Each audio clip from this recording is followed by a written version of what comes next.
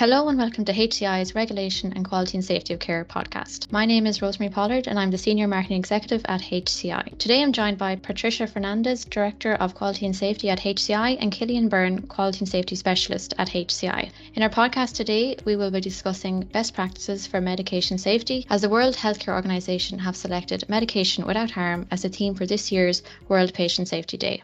As unsafe medication practices and medication errors are a leading cause of avoidable harm in healthcare systems, this global initiative aims to raise awareness around medication safety and calls on stakeholders to prioritise and take early action in key areas that are associated with unsafe medication practices and medication errors. Patricia has a background in nursing and has worked in community and residential care services, and Killian is a qualified pharmacist who has several years' experience working in a community pharmacy. Patricia and Killian have specific experience in dealing with medication and understand the importance of medication safety. So to start off, Patricia, can you give us an understanding of medication safety and why it's so important?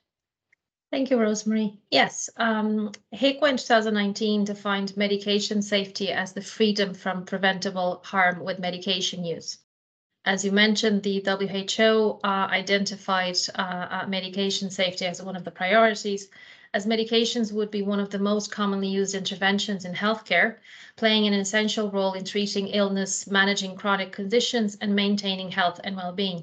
As modern medicine continues to advance, more treatment options are available for patients with proven benefits for treating illness and preventing disease. Nevertheless, this advancement increased the risk, errors, and adverse events associated with medication use. I would say that medication safety would include any structures and processes to control all risks associated with medication use. Okay, thanks, Patricia. So Killian, can you describe to us what a medication error is? Yeah. A medication error is an unintended failure in the drug treatment process that leads to or has the potential to lead to harm to the patient. Medication errors include mistakes in prescribing, dispensing, storing, preparation, and administration of medications. Medications are the most common intervention in healthcare, and their use is still increasing worldwide. As Patricia mentioned, with such widespread and increasing medication use comes a growing risk of harm. In 2018, over 10,000 medication errors were reported by Irish acute hospitals. However, the true number of medication errors is difficult to estimate because many errors are never discovered, acknowledged, or reported. It's actually estimated that less than 1% of medication errors are reported. Most medication errors cause little or no actual harm to patients, but in some instances, they have the potential to result in catastrophic harm or death to patients. In the US, it's estimated that medication errors cost 7,000 lives every year. Medication errors often occur when weak medication safety systems are in place or when human factors such as fatigue, poor environmental conditions, or staff shortages impact on the medication management process. Okay, thanks, Killian. So we might have a quick chat about a couple of the common medication errors in healthcare settings. To start off, the Institute for Safe Medication Practices publishes an annual list of the top 10 medication errors, and in one of their recent lists, they included the use of error-prone abbreviations, symbols, or dose designations as a top 10 medication error. Patricia, could you tell us more about this type of medication error, its consequences, and some of the best practice techniques to reduce the error from occurring? Of course. Abbreviations, symbols, and specific dose designations are sometimes misunderstood, misread, or misinterpreted, occasionally resulting in patient harm, particularly those associated with dose measurement units, routes of administration, drug name abbreviations, and household abbreviations. In practice, the misunderstanding or misinterpretation of abbreviations, symbols, or dose designations can lead to a patient getting the wrong medication or a wrong medication dose, which could cause minor to severe harm to that patient. To control the risks associated with these medication errors, healthcare organizations may develop an approved list of abbreviations, symbols, and dose designations, restricting the use of non-approved abbreviation symbols or dose designations. A robust education and training plan for all relevant staff members, including medical staff, shall be implemented, and audits shall be completed on a regular basis to ensure compliance with the use of approved abbreviations, symbols, and dose designations. Okay, thanks, Patricia. So sound-alike and look-alike medications can also cause confusion and have the potential to lead to medication errors. This type of error also featured in the Institute for Safe Medication Practices Top 10 Medication Errors in 2020. Killian, could you describe to us what a sound-alike, look-alike medication is and highlight some of the potential medication errors that can result in and offer some advice on strategies to manage sound-alike, look-alike medications? Yeah, many drug names look or sound like other drug names. For example, azathioprine and azithromycin, Lamictal and Lamisil, or Solpadeine and Solpadol. Errors involving sound-alike, look-alike drugs can lead to patients receiving the wrong medication due to confusion between similar names. Tens of thousands of medications are currently on the market. Some are licensed under a brand name and some under a generic name. Contributing to the possible confusion are illegible handwriting, incomplete knowledge of drug names, newly available products, similar packaging, clinical use, strengths, dosage forms, and frequencies of administration. Other factors include spelling. A spelling error involving just one or two misplaced letters can change one medication into another. For example, clotrimazole and cotrimoxazole. Different formulations of the same drug can also cause mix-ups.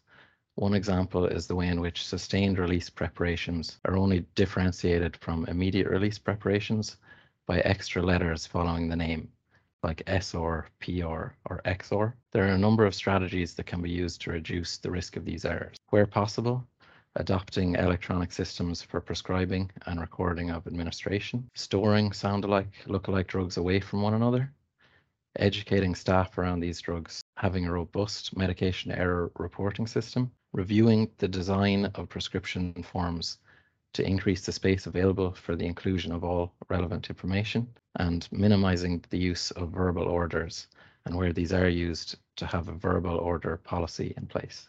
Okay, thanks, Killian. So high alert medication is another area that if a medical error was to occur, it could have serious consequences for the patient. It's also one of the Joint Commission International's International Patient Safety Goals. Patricia, can you give us some examples of high alert medications and offer some guidance on processes that can be implemented within acute care settings to improve the safety of high alert medications? High alert medications are drugs with a heightened risk of causing significant patient harm when used in error. For example, insulin, opioids, chemotherapeutic agents, anticoagulants, medications with a narrow therapeutic range, for example, digoxin, or neuromuscular blocking agents, to mention a few. To ensure medication safety in relation to high alert medications, acute healthcare organizations may implement strategies as part of their medication safety program, and that could include developing a list of high alert medications available within the organization. And this list must be up to date, known by all clinical staff, and accompanied by robust, well-developed risk reduction strategies that decrease the risk of errors and minimize harm, basically to control those risks. Dispensing of pre-prepared mini bags with, for example, vinca alkaloid medications with a compatible solution rather than using a syringe. Standardizing processes associated with the ordering, storaging, preparation, and administration of these medications, improving access to the information about these drugs, limiting access to high alert medications within the different medication areas, using additional labels and automated alerts on the storage of these medications, and applying for redundancies. Okay, thanks, Patricia. So the ordering and prescribing of medication can be prone to medication errors. Killian, can you tell us some of the challenges that can occur during ordering and prescribing medication and outline some of the measures a pharmacy should take when preparing and dispensing medication safely? Yeah, prescribing errors account for the majority of medication errors in hospitals in Ireland, up to 60% of all medication errors. These mistakes can be due to inadequate knowledge of the drug or the patient. However, error-provoking conditions also contribute to prescribing errors. These include lack of training or experience, fatigue, stress, high workload for the prescriber, and inadequate communication between healthcare professionals. Reducing the stress and balancing the heavy workloads of prescribers and providing them with education and training on prescribing will help to reduce these errors. Errors can also occur at the preparation and dispensing stage of the medication management process. To ensure a pharmacy is dispensing medication safely, each prescription must be clinically reviewed by the pharmacist before each dispensing to ensure the medication is safe and appropriate for the patient to take. Pharmacists should oversee all steps in the dispensing process, including the assembly, labeling, packaging, and ultimate supply to the patient. A thorough and robust final checking mechanism must be employed in the pharmacy. This should include appropriate measures to reduce the number of interruptions and distractions facing pharmacists when they are performing the final check. Okay, thanks, Killian. So the Drugs and Therapeutics Committee of a hospital plays an important role in ensuring the overall governance of medication management and support of medication safety. Patricia, can you tell us who are some of the key people who should be involved in this committee and what are some of the key items that should be discussed at their meetings with regards to medication safety? Of course. The Drugs and Therapeutics Committee shall involve a multidisciplinary team, including all disciplines responsible for medication management in the organization, comprising but not limited to medical, nursing, pharmacy, procurement, finance, from all parts of the hospital, inpatient, outpatient, and specialized units.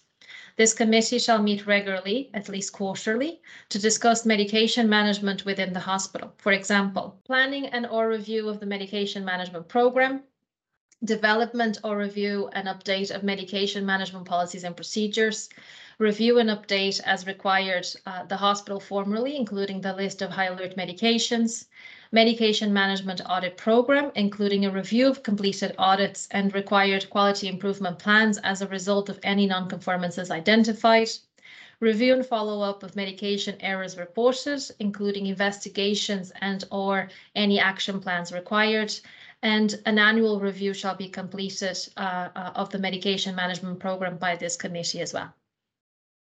Okay, and the 10 rights of medication administration are a good way to reduce potential harm caused by medication errors and can help protect the patients and the nurse. Killian, can you talk us through the 10 rights? Yes. Healthcare staff who are administering medication should adhere to the 10 rights. Number 1, the right patient. Correctly identify the patient who you are administering the medication to by using 2 identifiers, for example, name and date of birth. The right reason. Understand what the medication is being used to treat. The right medication. Confirm that the name of the medication being administered is the same as that on the prescription, that it is within its expiry date, and that the patient has no known allergy to it. The right route. Administer the medication via the prescribed route and site, for example, orally or topically. The right time. Administer the medication at the prescribed time and at the prescribed intervals. The right dose. Confirm that the dose of the medication being administered equates to the dose prescribed. The right form. Confirm that the form of medication that has been supplied matches the route of administration, for example, a capsule or a cream. The right action. Explain the purpose of the medication to the patient. The right documentation. Record the administration of each medication in the administration chart with a signature and a date. And finally, the right response. Monitor the patient for any side effects and assess the patient to determine that the desired effect has been achieved. Okay, thanks, Killian. Patricia, can you offer some high-level guidance on the key areas to include in a safe medication management system? Absolutely. A safe medication management system addresses an organization medication management, including any structures and processes. And these should comprise planning, selection and procurement, storage, ordering, preparing and dispensing, administration, and monitoring and evaluation of medication management. Thank you. And just to finish off then, have either of you any suggestions on how healthcare organizations can improve their medication safety systems? So healthcare organizations should develop an overarching medication management program with defined procedures for every step of the process. As Patricia outlined previously, a committee should be created to oversee medication management throughout the organization. Regular audits should take place, assessing the process against standards and best practice guidance. Quality improvement plans should be developed and implemented for any areas that require improvement. All staff involved in medication management should receive ongoing education and training, and a robust system for reporting medication errors and near misses should be in place, and learnings should be taken from them. Okay, well, thank you to Patricia and Killian for all of that valuable insight into medication safety. If anyone would like any more information on the medication safety or assistance in reviewing your own medication management system, then do get in touch with HCI. Thanks for listening.